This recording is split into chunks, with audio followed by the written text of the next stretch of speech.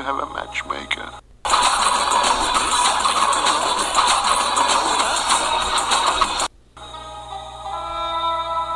Yes, they did. Welcome to Subtitles, where we spike the canon in music and movies. In each episode, we will offer up replacements for each title in the top 100 of a well-known, well-regarded ranking, and we'll walk away with a pair of subtitles which we think deserve more acclaim and to which attention must be paid. I'm Tim. I'm replacing the entries on the 2007 AFI 100 Years, 100 Movies list, starting with number 100 and working up. And I'm Matt, and I'm replacing the top 100 entries on Spin Magazine's 2015 list of the top 300 albums from 1985 until 2015, starting with number 1 and working down.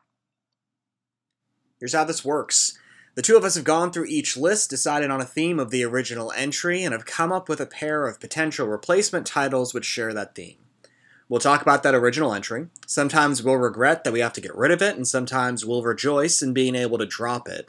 But this podcast is not just another dissection of an outmoded list. In part 1 of this episode, Matt had 2 new albums to talk through, and I made my choice for the Subtitles album list. Now in part 2, I have 2 new movies to discuss, and Matt will decide which of them deserves a place on the Subtitles movie list. Sometimes I'll have listened to the album, sometimes he'll have seen the movies, but at the end of the day, what matters is how well we've sold the titles. And at the end of some of those days, one of us will want to bop the other for that choice. Once we finish these lists off, we'll do some fun activities with these new lists we've collaborated on. But before we can get there, we have to do this. Today's title to be replaced is the a little bit unexpected 1960 Stanley Kubrick Swords and Sandals movie Spartacus, which I guess Stanley Kubrick has entered the chat, right? Like that's kind of the message I get from this. What I really like about this placement is that I'm pretty sure they've got this as the 4th best or 5th best. I can't remember which. But it's one of those. They're saying this is either Stanley Kubrick's 4th or 5th best movie, which is a take. There have not been a lot of takes on the AFI list so far, but I am really enjoying that there is a very strong take being proffered here as regards Spartacus, which is a movie which I think they've also done right to put it above the other Swords and Sandals movie on the list, that is Ben-Hur. So this is the highest rated one of those movies. It's the only pair of them that we have here. There is no room for either of the DeMille 10 Commandments. There's no Samson and Delilah. There's no Quo Vadis. There's no Cleopatra. And for what that's worth, I think they are probably right. So some praise for AFI to start with. Before we get into this a little bit further, Mad Spartacus is one I know you have worked with before, I guess, or seen at least. How long has it been? Seen, yes. Worked with, definitely not. It has been since college, I think, when I was on I should watch all the Kubrick movies kick. So it has been a hot minute, and I'm not going to say it's one I remember totally well, but I have seen this one, yes. What surprised me, because I hadn't seen it more than once before this, and like you, it had been a really long time. I watched this. You know how, like, occasionally you'll, like, really have a strong memory of, like, where and when and how you watched a movie?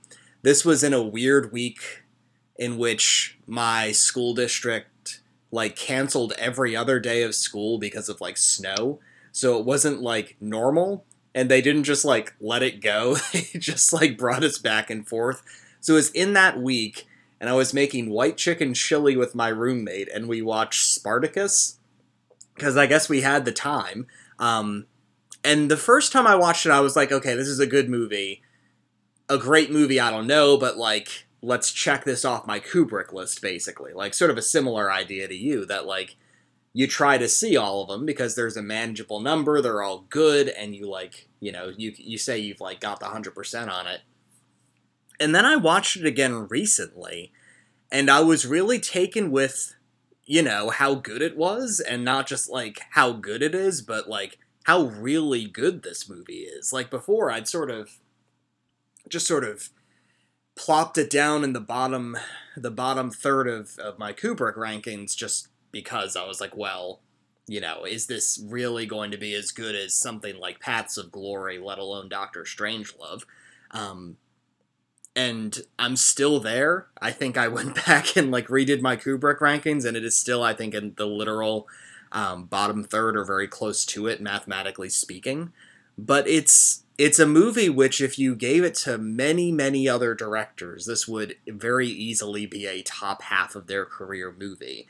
And it's different than I remembered.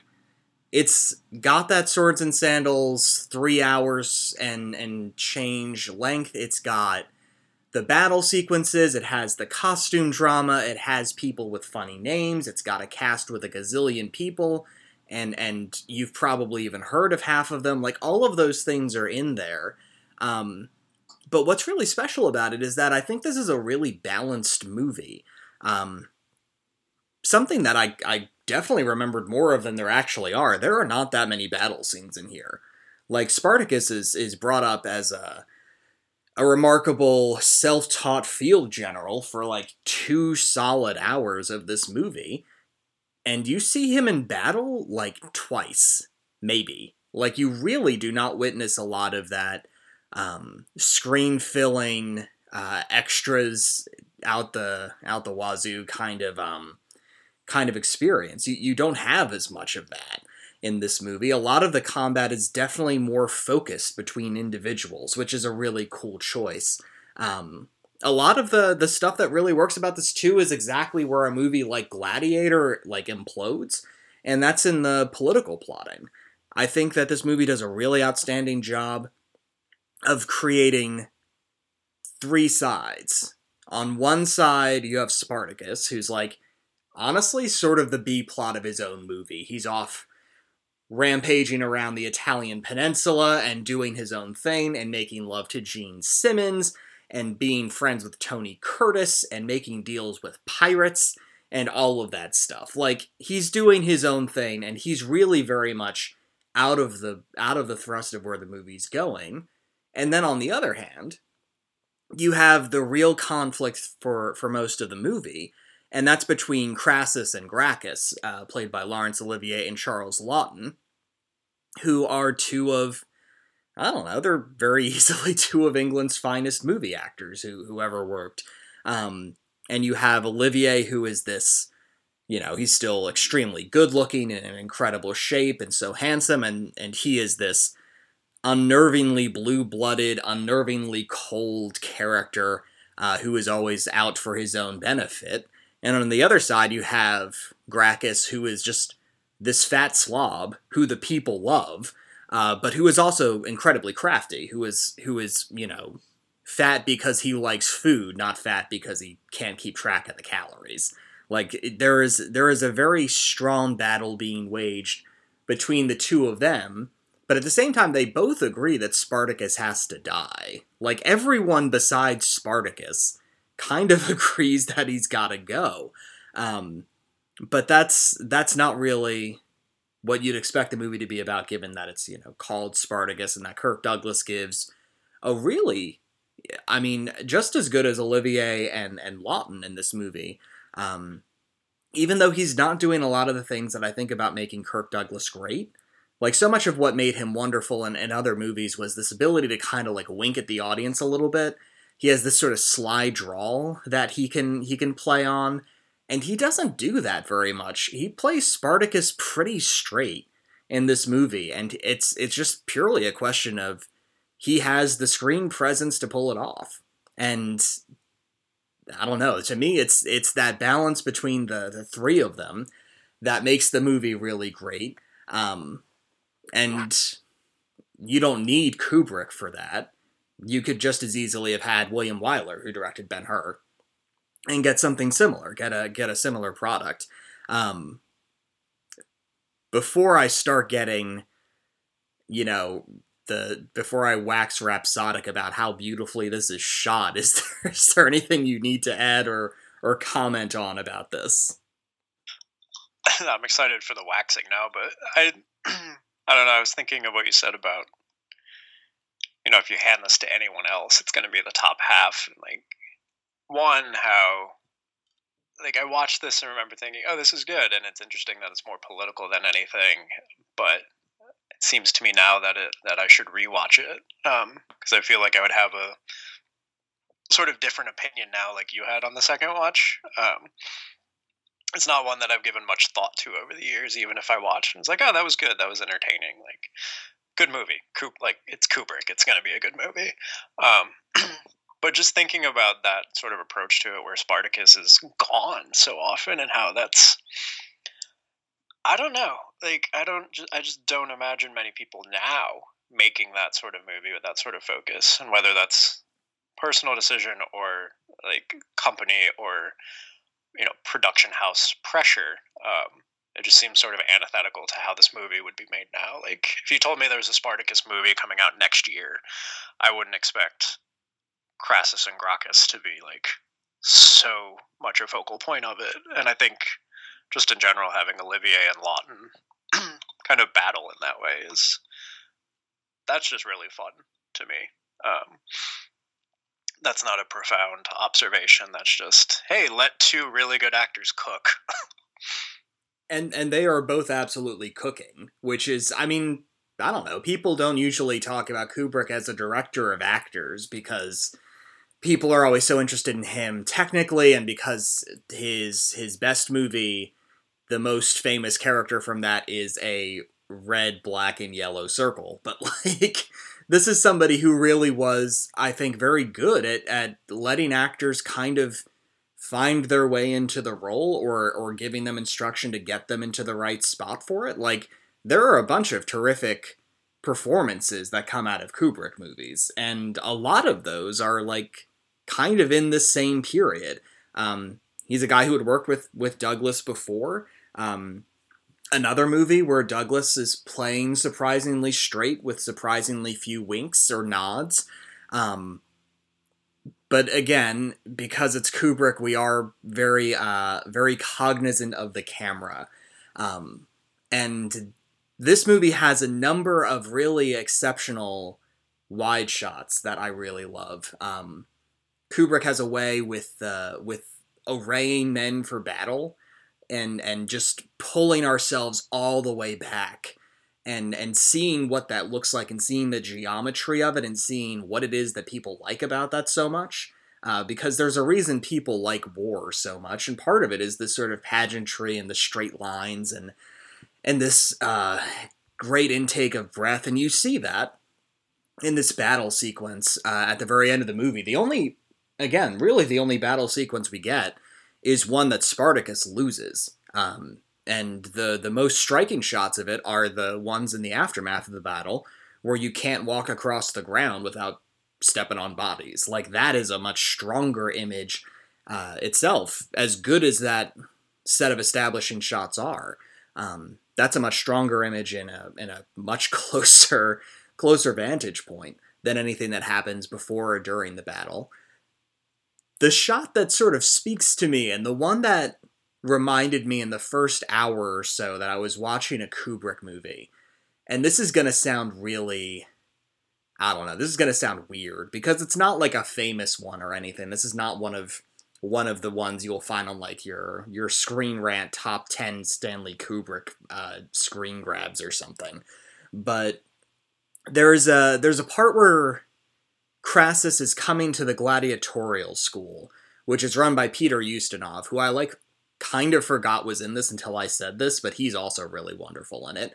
And he comes to the gladiatorial school, and it's another wide shot, and you see him riding the horse, and you see him wearing white, and that is everything you need to know about how important he is and how different from everyone else he is, because at this point you've had it pounded in your head over and over again.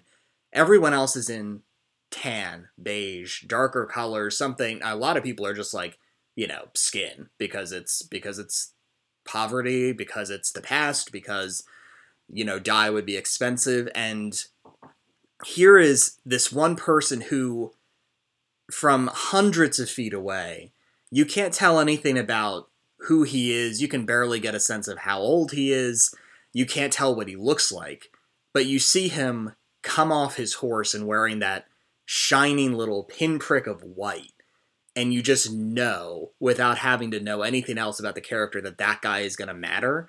And that nonverbal way of telling the story is what directors ought to aspire to. Being able to give us that information just to let us read the screen.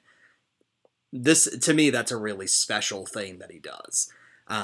There's another very famous moment, and this is kind of like the special shot from this movie.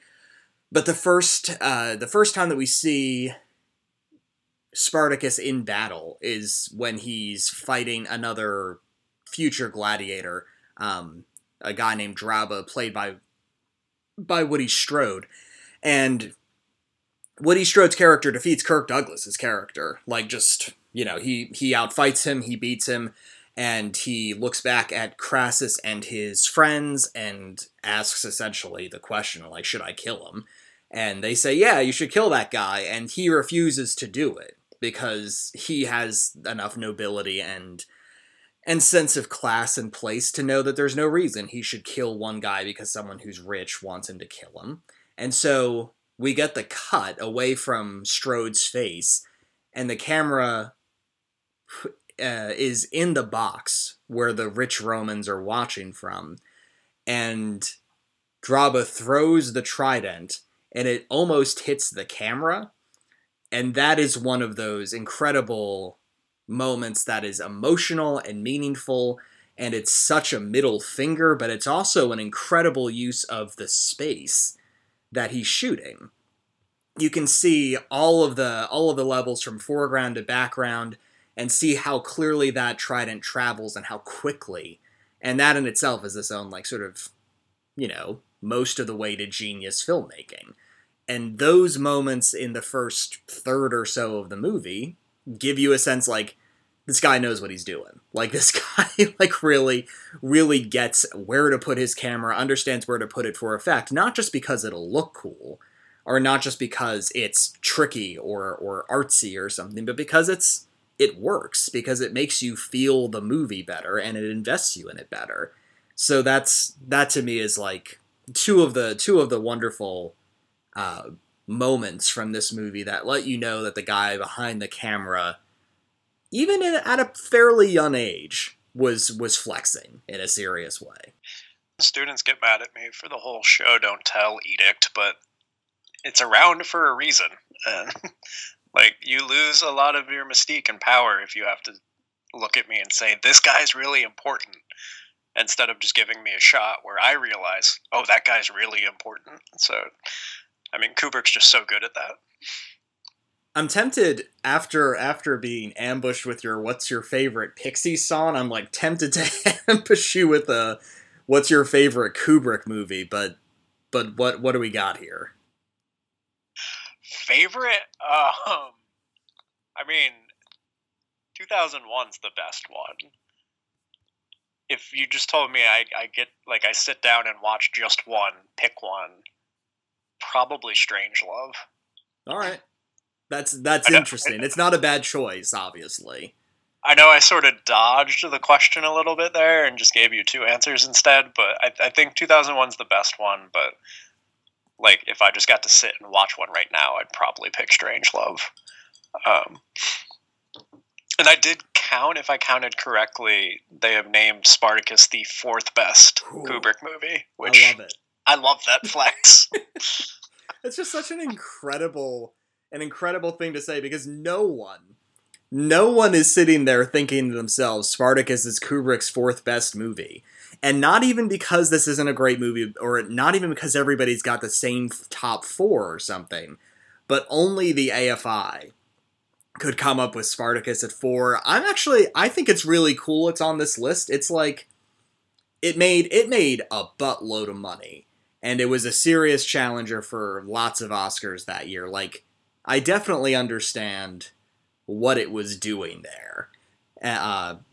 From the perspective of the AFI picks popular award-winning movies, but at the same time, like, you could do a lot worse picking popular award-winning movies from American history, and of course the AFI does. But this one is really I don't know. It's kind of underappreciated in its own way, just because it doesn't feel super Kubrick-y to people who love him because of Strangelove, or because of The Shining, or because of 2001.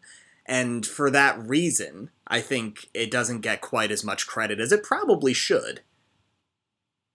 It's surprising, but it's good surprising to me. Like, I look at it and go, that's unexpected, but also go on. You have my attention. I'm mostly just glad the flex wasn't Full Metal Jacket. Like, that would be my fear, but I'm just sort of pleasantly surprised to see Spartacus here. But I'm going to turn this back on you. What's your favorite Kubrick movie, Tim? I'm sure it's on your blog somewhere, but... I think my favorite Kubrick movie is probably 2001.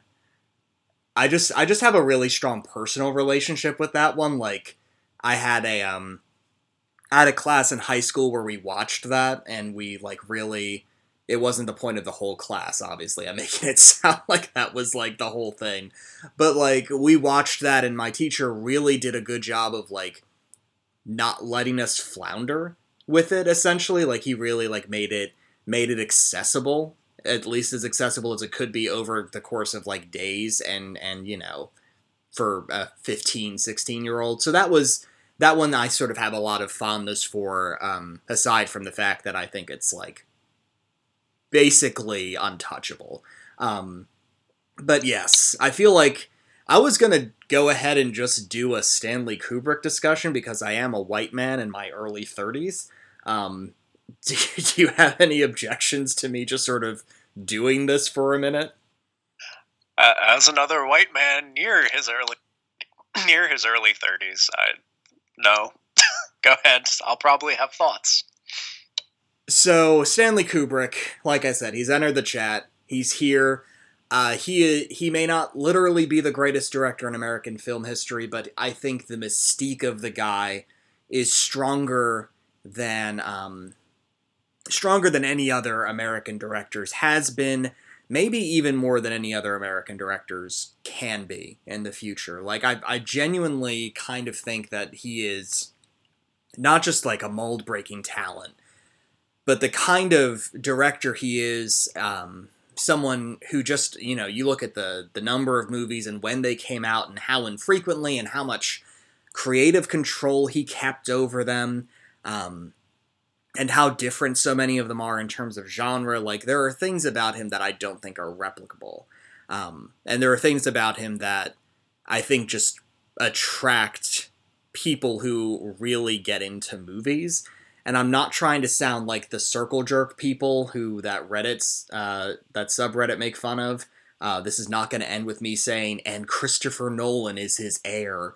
But there is something genuinely special about the guy. And what's special about him is amplified by, how little there is of him, relatively speaking. So he is a guy who made 13 movies, or at least 13 narrative features. There are some little documentaries, some short docs early on. It's a career that spans 40-odd years, and of those movies, 6 of them were made between 1953 and 1962. So he was making movies at the pace of basically everyone else for the first 10 years of his career. And then in the rest of his life, he just kind of slowed all the way down. When he was in his early 30s, he was already a fairly successful movie director, and he moved to the United Kingdom, and he stayed there the rest of his life. I've always thought that this made him the T.S. Eliot to Alfred Hitchcock's Auden. So if you really want to sit at home and think about that for a while, you're welcome. Yes, I do.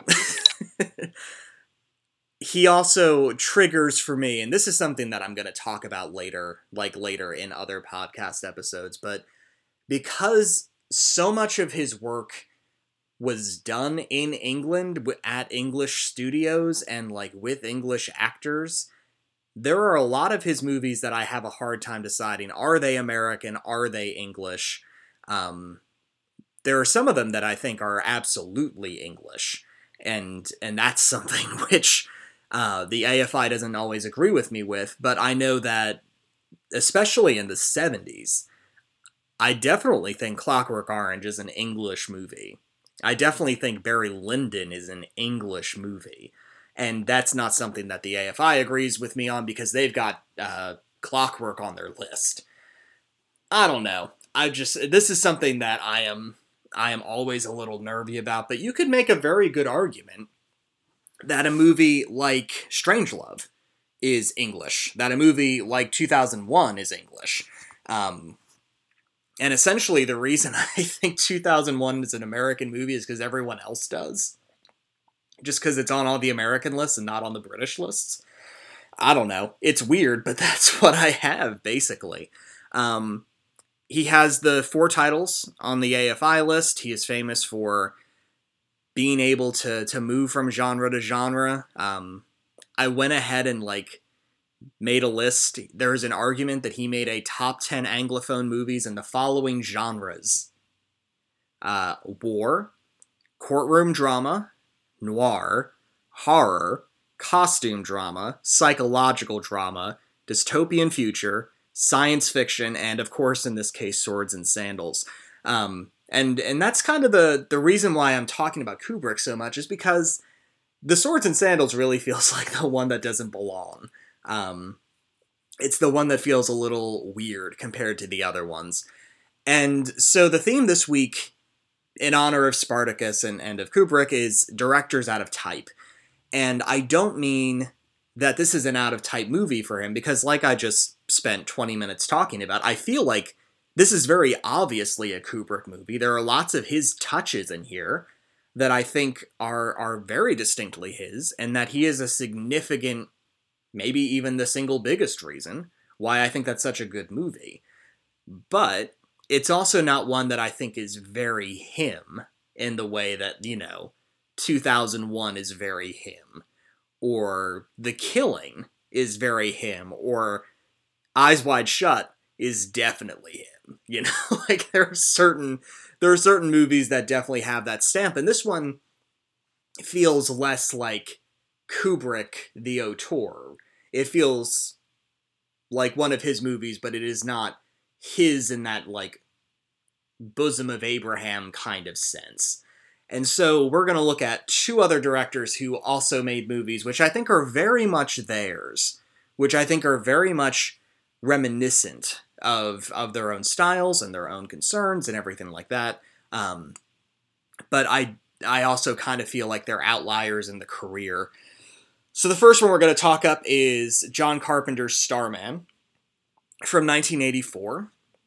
And the other one is David Lynch's Disney movie, The Straight Story, from 1999. They are both streaming right now, which is kind of fun. Starman's on Prime, and Straight Story, of course, is on Disney+.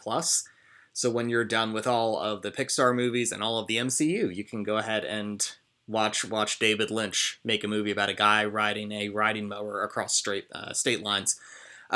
Before we got on, you said you had not seen either of these, but before we get to Starman in any event, is there anything you would like to say about Carpenter to set a mood? Oh boy, you are getting me back for that Pixies thing. Well, I know you like him so much, so I figure that actually felt like not just like ha-ha, but like... No, it's not ha-ha, I wasn't expecting it. I'd say I wish he would star in a biopic and play David Crosby, because they look basically the same. And yeah, I don't know. I just really like Carpenter. I think I have more of a thing for horror than you do, but that said, I'm not at all the biggest horror aficionado, but Halloween to me is brilliant. Escape from New York and The Thing are both really fun. Big Trouble in Little China is just a hoot. We talked about that one, right? Didn't we? Yes, that was an early subtitle. I love that movie. I guess so. If Kubrick is sort of a type unto himself and just taking on different genres as he sees fit, I think in Carpenter, right, there's a definite vibe of Carpenter, but I think especially if you look kind of at his movies chronologically, he is really making kind of a genre or two or three, or like sort of a niche concern his own, and really expanding what those can even look like, and sort of taking more derided types of films. I think I don't mean to make him sound limited. That's not what I mean at all. But just I think there's a lot to say about Carpenter in terms of his expertise in deconstruction of something, and how there's always this humor to him as well, and like this sort of absurdism and funniness to a lot of it too. So I think it's just a good case of like how to really expand what we can think of a genre flick, and also how to put your own voice in that, and that it doesn't have to be rote MCU movies, or like that we can do something more interesting, even if they seem like it's just going to be like a silly action flick or something at first. See, I'm glad you said the thing about the humor, because my thing is, for these two subtitles, I've got what's different, and then the answer for John Carpenter is this movie is not sardonic. Like, one of the things that I think makes him really special is this ability to sort of approach B-movie material. Halloween is B-movie material. The Thing is literally B-movie material. I mean, They Live, The Fog, B-movie material. But like, this is a guy who approaches it and has such a distinct perspective that you get the sense of there's something special going on because he sees something more interesting. I saw you like snarf when you heard They Lived. Did you have They Live thoughts? I was just thinking of Roddy Piper and that, and how that's like the ultimate sardonic joke. And it's good. Like, it works. And I don't, how many people are going to see that like, I can take Rowdy Roddy Piper and put him in a movie, and like, it's going to be hilarious and also work at the same time. I don't know. Carpenter just has a really interesting and like unique vision to me in general. So I think when we think about him, there is that sort of, the way that They Live ends, that bizarre like reveal that all of these aliens are wandering around Earth, and you have all of these scenes of people realizing it, and then it ends so abruptly. That's very Carpenter to me. This very sardonic, this very dry kind of humor is in there. The part in The Thing where Kurt Russell's playing chess with the computer at the beginning, and like the computer beats him at chess, and then he destroys the computer, like just pours whiskey into it. Like, that's a very John Carpenter moment. And there's so much of him in that sort of like winking sarcasm and just sort of, it's not misanthropy, because I think he's genuinely pretty warm about human life and how it matters. But there's also like a dark humor aspect to this. That is, I think it is such a signature for him. And Starman is a movie that doesn't have that so much. I don't think it's really in this movie, even though I think conceptually it's weird enough for a Carpenter movie. So the basic premise of this is an alien comes to Earth, and he, by one way or another, he winds up in Karen Allen's living room. Karen Allen is playing a recently widowed woman named Jenny Hayden, and Jenny is still very much grieving for her late husband, who looks just like Jeff Bridges. And the alien, again, who happens in there, sees some pictures of him, finds a lock of his hair, and decides he is going to appear to the humans as Scott Hayden, or in other words, Jeff Bridges. So, essentially, a somewhat drunk and bleary Karen Allen walks into and this is a very Carpenter moment too, but walks into her living room, and there's this strange misshapen baby on the floor that transforms over and over again and gets older and older until eventually it's just naked Jeff Bridges, and it's kind of like blinking and like butting its head in her direction, and seems very strange and is not human at all, even though he looks just like her dead husband. And from there, the two of them have a road movie. He's supposed to get to Arizona. There is a crater there where his people are going to pick him up. She is going to have to take him there because he is dangerous and won't say no, essentially. And over the course of a few days, she goes from like trying to leave messages that she's been kidnapped in every place she can do, to recognizing that she has an opportunity to work through the grief of her loss. And this is a really special movie to me. And I think one of his best. Like, this is a really wonderful movie because it really does play it pretty straight. There are explosions, there's some like, there's a part where the US military descends on the two of them, because again, that's a very Carpenter thing for the long arm of the law to come after our well-meaning heroes. Like, that in itself is a very him thing to do, but I don't know, there's just something about this movie that doesn't play sarcastically. Even though it would be very easy for the relationship between the alien and Jenny to be played off as like kind of a weirdo thing. Like, you can imagine this as a screwball comedy. This woman whose husband has died has to drive an alien who looks like her husband across the country. And the movie doesn't do that. The movie decides, what if this woman who is still in a tailspin over the death of her husband, an accident kills him and she's like not recovered from it, has ample opportunity to like say goodbye, basically. And that's where the movie ends, with her saying goodbye to him and him saying that, we'll never see each other again. But she is given an opportunity to say goodbye to someone she loves, even if it's just a replica of him.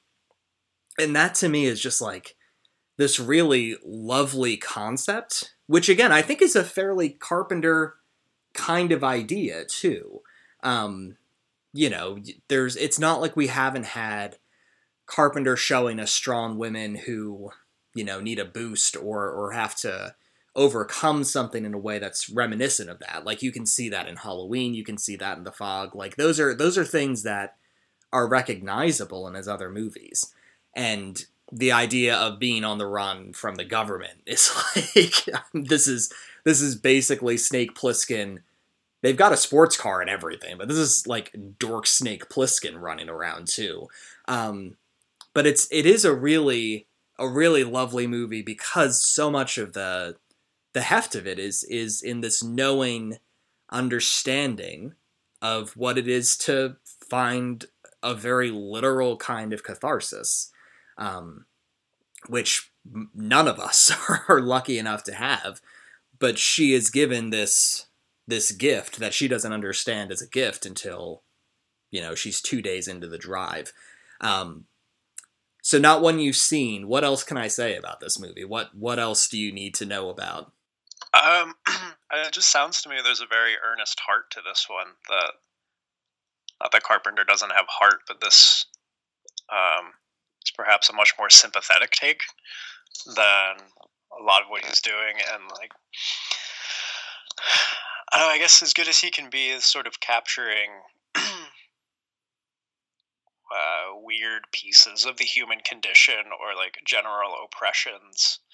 It seems like this is a much more individual story, but really speaks to a reflection that most of us, if not all of us, probably have. That like, what if you had that dedicated time to say goodbye to someone that you've lost? That's what we always want is just more time to make it feel like the ending is right. And even if they never come back, like that can be a solace on its own. So I don't know. I think taking away the wink, as weird as it is for Carpenter, like I want to watch this. Like this sounds exciting to me. It sounds very heartfelt and almost like the impact is more because it's this is a director who knows his way around sarcasm and like to play this totally straight. That means something. That like there's an importance here that I'm not going to undercut. We're going to play this one serious. I don't know. So I'm thinking about it in that way in terms of how it bounces off his other stuff, and that I'm sure there are thrilling moments to it as well. But it's definitely hitting the sci-fi thing, but like it's avoiding the sort of thriller aspect that a lot of his other movies might tap into. Not totally, but it doesn't like. I don't expect to see this classified as like a horror or a thriller film in the same way that a lot of his other ones could be. So, like, even in that, it's kind of his unique little blend of sci-fi action, horror, thriller type thing that a lot of his movies can get plucked into, even if tonally they're a bit different. This one seems to, like, take some of that but bristle against other parts of it. It's a pretty straight road movie for what that's worth. Like, it starts off with the alien putting a map of the United States, like, in laser light show form, like it's very 80s, but like putting a map like up on her windshield, and she has to like figure out where she's supposed to take him. I think for me the standout moment of this movie, and I feel like I tell everyone about this, but like there's this part of the movie where she is still trying to get rid of him. She is like, they've been driving together for a while now, but she is like, at this point, not hostile to him, not trying to get him caught by the government who are after him, but she's just not ready to continue spending more time with this guy who, you know, is causing her pain to look at. And so she gets them to this little diner on the side of the road, and she's like trying to map out the route for him, and she's gonna like leave him the car and credit cards and like that kind of thing. Like she's ready to like kind of set him free. And while she's on her way out, while she's like trying to go out a back way, she sees him out in the parking lot again. And before they had gone into the diner, he saw like a deer on the hood of someone's car, and he's like not happy about it. Like he's like, why is that there? Like he doesn't understand what it's doing there. And while they were in there, he kept looking out the window and like taking little peeks at it. And she's like, no, you need to focus on this. The deer will still be there, basically. And while she's watching from inside the diner, the alien brings the deer back to life. And like, essentially, he has this power to do so. He has these little like infinity stones, basically, that he holds. And like, there are 7 of them. Not 6, unfortunately, or 5. How many don't tell me. But like he has these little circles, these little spheres, and like he'll hold them and he does stuff. All right, that's how many. And he brings the deer back to life, and he like takes it off the car and he sends it in the direction of the forest. And all this time, Jenny is just watching with this like enormous smile on her face because first of all, it's a miracle, and second of all, it's this incredibly kind thing to do, this incredibly generous moment. And I don't know, there's something about that which gets at the heart of that character, the alien character that Jeff Bridges is playing. But it's also the first moment where she looks at him and like has this like genuine joy, like this is someone she actually wants to see. And then of course they leave together. I'm going to note that Karen Allen is spectacular in this. She is so good, and I don't understand why everyone stopped putting her in movies. Like, that is unbelievable to me, because she's so good in this movie. But that's like not a Carpenter moment to me. That's not very him. But it is executed so well that it has to be. Like, it's done so well, and it's made so well. Where we really do see it from her perspective. We're watching this like it's her, and then cutting back and seeing her face in close-up. Like, this is our experience via her, and we are seeing this wonderful thing happen. And It's wonderful movie making, and it does not remind me of anything that happened in Halloween. It's basically... I feel like it's rare in Carpenter's filmography that we get life rekindled or life given back rather than just utterly taken. So that in itself is a really striking moment, and hits all the harder because, like as you said, it is something that we see so rarely in Carpenter films. All right, our second movie, our other one, comes from another master of genre, master of weird, the inimitable David Lynch. And this movie, I think the best thing I've got for it. If you ask what's different about this one, the answer is it's not weird. The Straight Story is not weird. It's not a weird movie. It's based on a true story. Not like he hasn't done those. But which is that not the weirdest thing of all when we're talking about David Lynch? So the thing is that this movie, I'm kind of like spoiling my thing here, but like the movie reminds me a lot of The Elephant Man, which is a movie I kind of thought about putting here. I really like The Elephant Man a lot.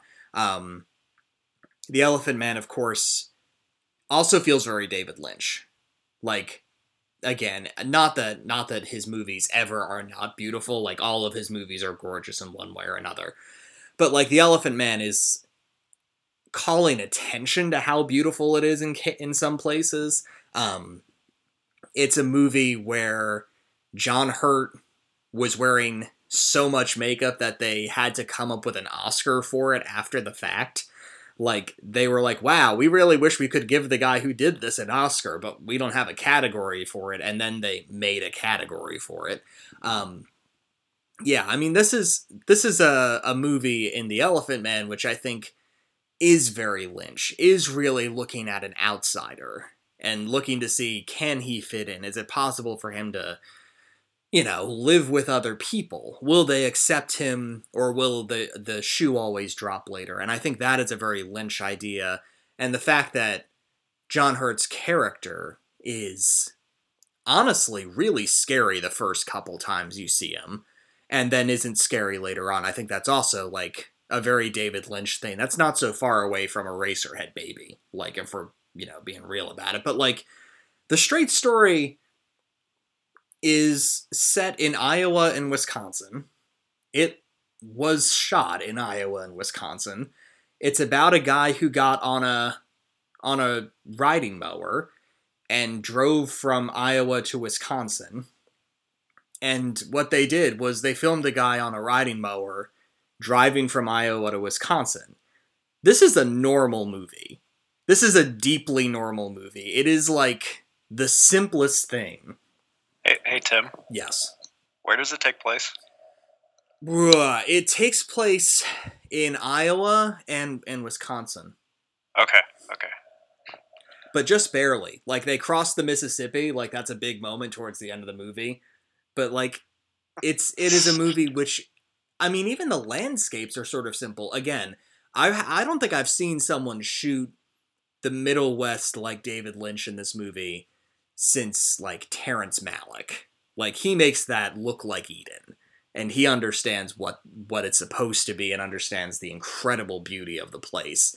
But at the same time, there's nothing weird about this. So I will summarize. Essentially, an old guy, he's in his early 70s. He doesn't walk well anymore. He has to use 2 canes to get around. His name is Alvin Straight, and he's played by Richard Farnsworth.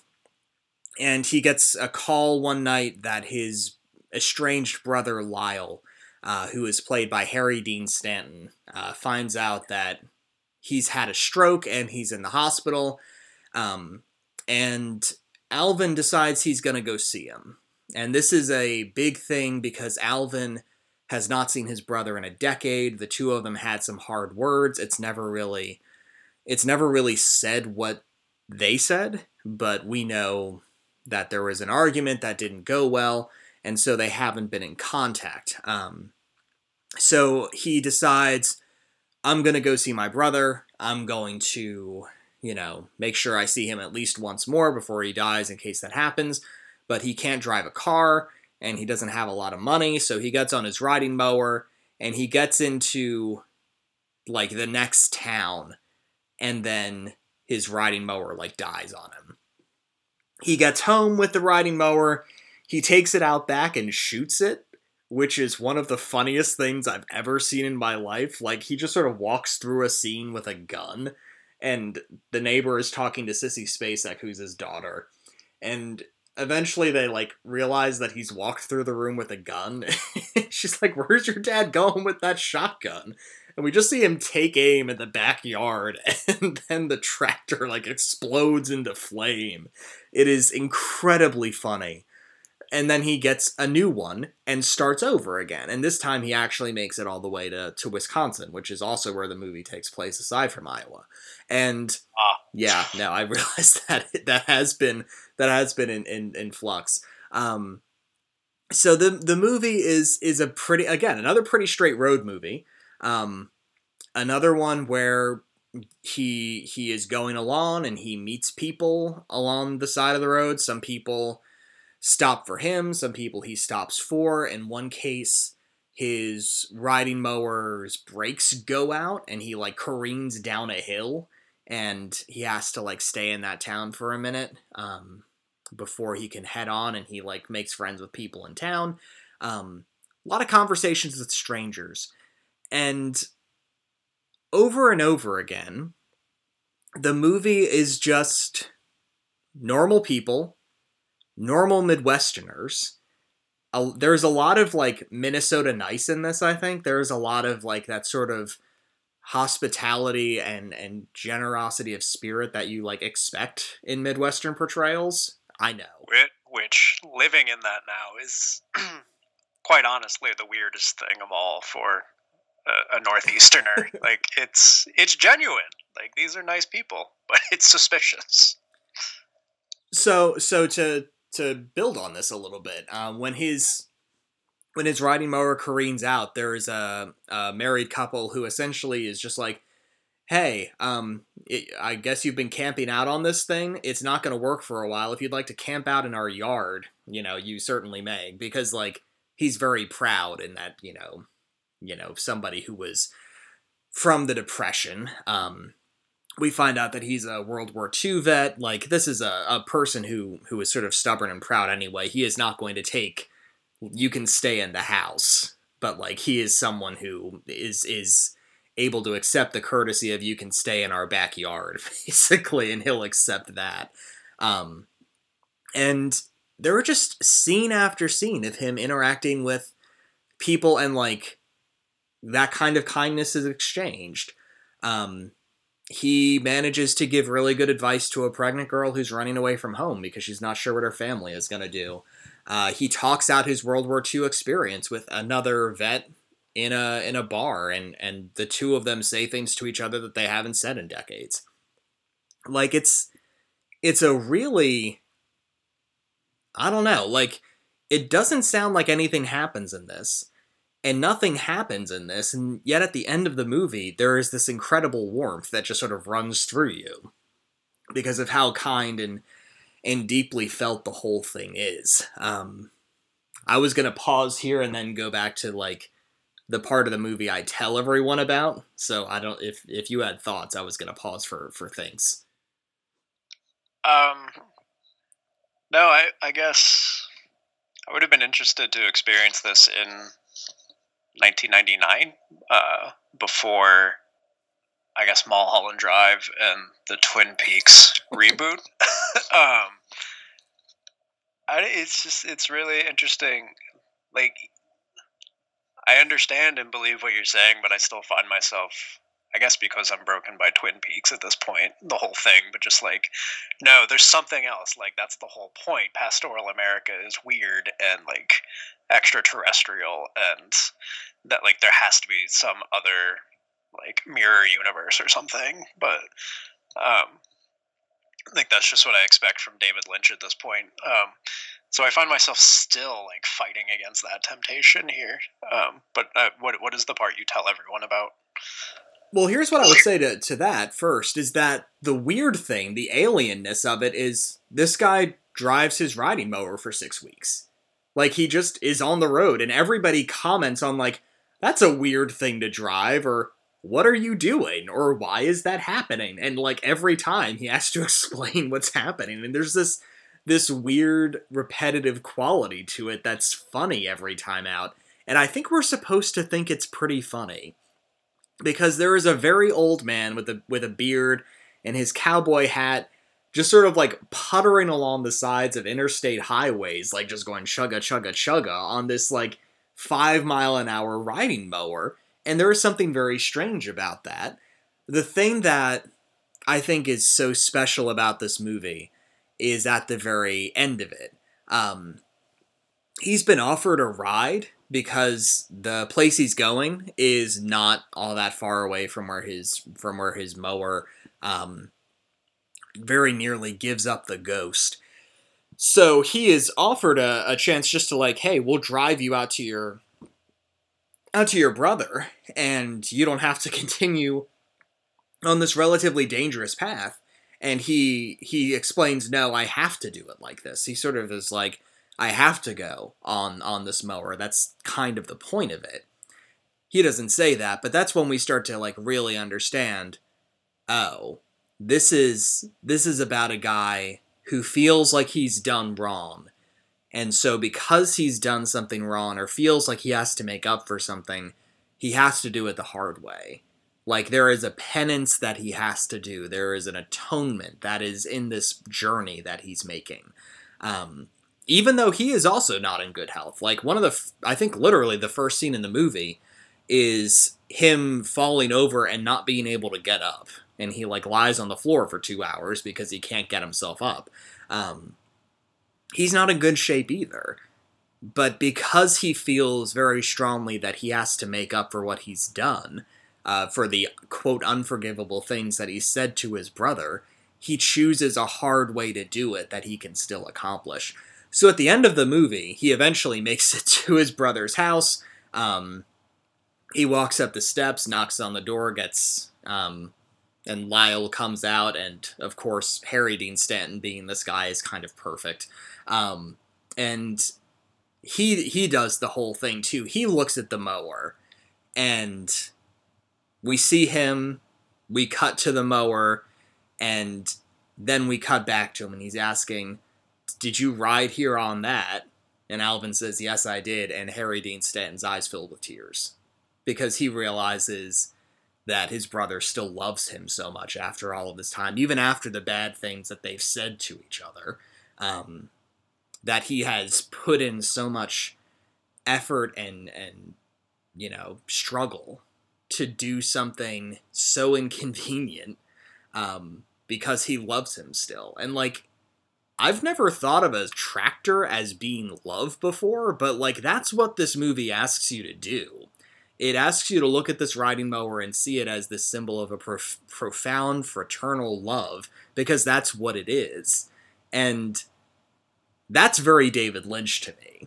Like, Lynch is, for all the weirdness, there is so often this moment of like, well, people are still good. Like, for all the bad stuff that happens in Blue Velvet, it still ends with the little Robin, the weird Robin. Again, there's never entirely an escape from weird, but like, there's always the little bird singing, and there is something of a happy ending there.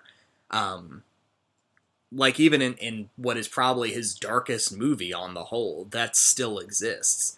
And that sort of belief in kindness or belief in relationship and family is part of his deal. It's not that this doesn't feel like a David Lynch movie to me, but it's just not bizarre. Like, he just I don't know what happened. Like, if he just skimmed it off the top or something, but we get a movie that is this G-rated, incredibly wholesome Disney Plus anchor, is basically what it turns into. There's still a part of me that's just baffled by David Lynch would work with Disney. Like, what is a more unlikely director, producer relationship that I could imagine? I don't know if I can. Wasn't Twin Peaks on ABC? I honestly don't remember, but so maybe I'm just talking nonsense but here. It feels weird. Let's find out. Yeah, ABC. Although, wait, how long has Disney had ABC? I think they had it in the 90s. Okay, well, anyway, regardless, I'm still like, it's still just weird to hear Lynch and Disney in the same, like, especially the movie output, because, right, there's automatically, like, ABC, owned by or not, can have sort of its own thing going on. But, like, we expect something when we hear Disney movie. Like, there's a whole type of movie we expect, and for Lynch to fit into that, like, I don't know. This isn't totally the point, but, like, that just stands out to me as, like, another bit of weird. But yeah, Tim. Okay, so other Disney movies from 1999, My Favorite Martian and Inspector Gadget. Like, that's what you expect from Disney in 1999, not this incredibly heartfelt David Lynch movie. Da da da da da, Inspector Gadget. Yeah, it is the Broderick one. Anyway. Yeah, I want to watch both of these now, but like, is there more you want to say about either, or is it spiel time? No, I can definitely spiel if you're ready to go. Yeah, let's spiel it up. All right, so in honor of Spartacus, the Swords and Sandals movie from Stanley Kubrick, which doesn't really seem to fit in the rest of that filmography, but also definitely does because it resembles him, and yet doesn't because the subject matter just doesn't feel very much like him. Our theme this week is Directors Out of Type, and the two movies in front of us are in that same kind of mold. You know, the hallmarks of the director are there, but the themes may be done differently or just sort of approached in a new way for that person. So the first option was Starman from 1984, the John Carpenter movie, and where so much of John Carpenter's output has this sort of like, I don't know, fist-shaking middle finger up against the establishment or against normal people or against authority or what have you. This movie keeps that, sort of. But for the most part, the people in it are straight arrow types, are people who feel deep emotions that we don't like to make fun of very much. There's a definite absence of that sardonic wit that you come to expect in Carpenter. And on the other hand, we have the straight story directed by David Lynch, based on a true story film about a guy driving his riding mower.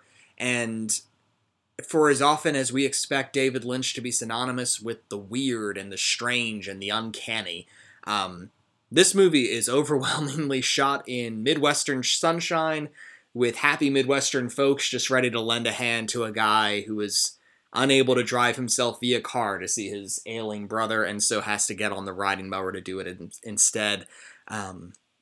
So what's different about this one?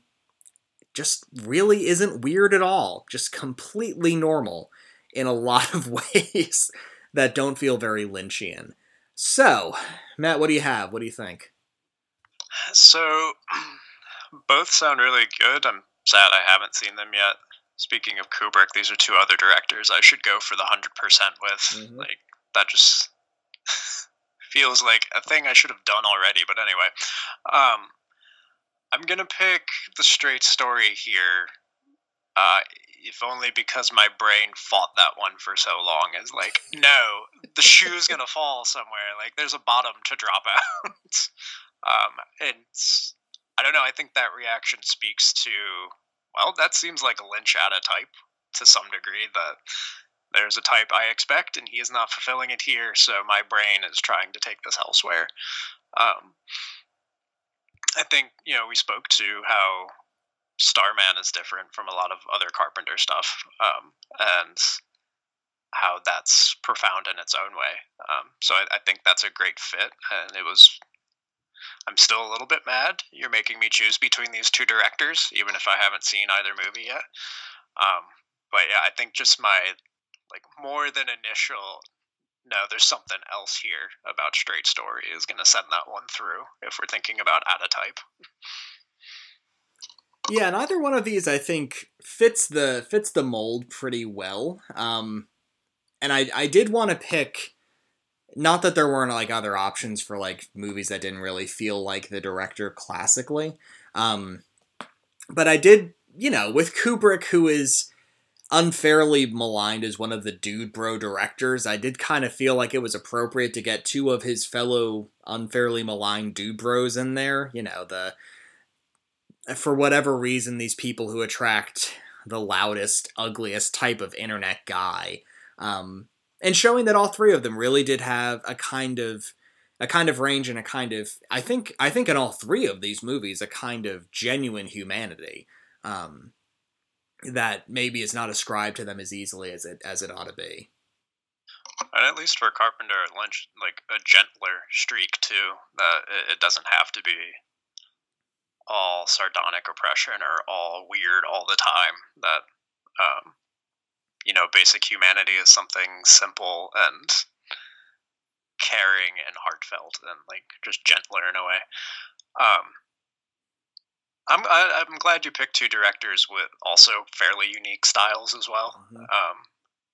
That right, their movies are always them, but what are they taking on and putting around that?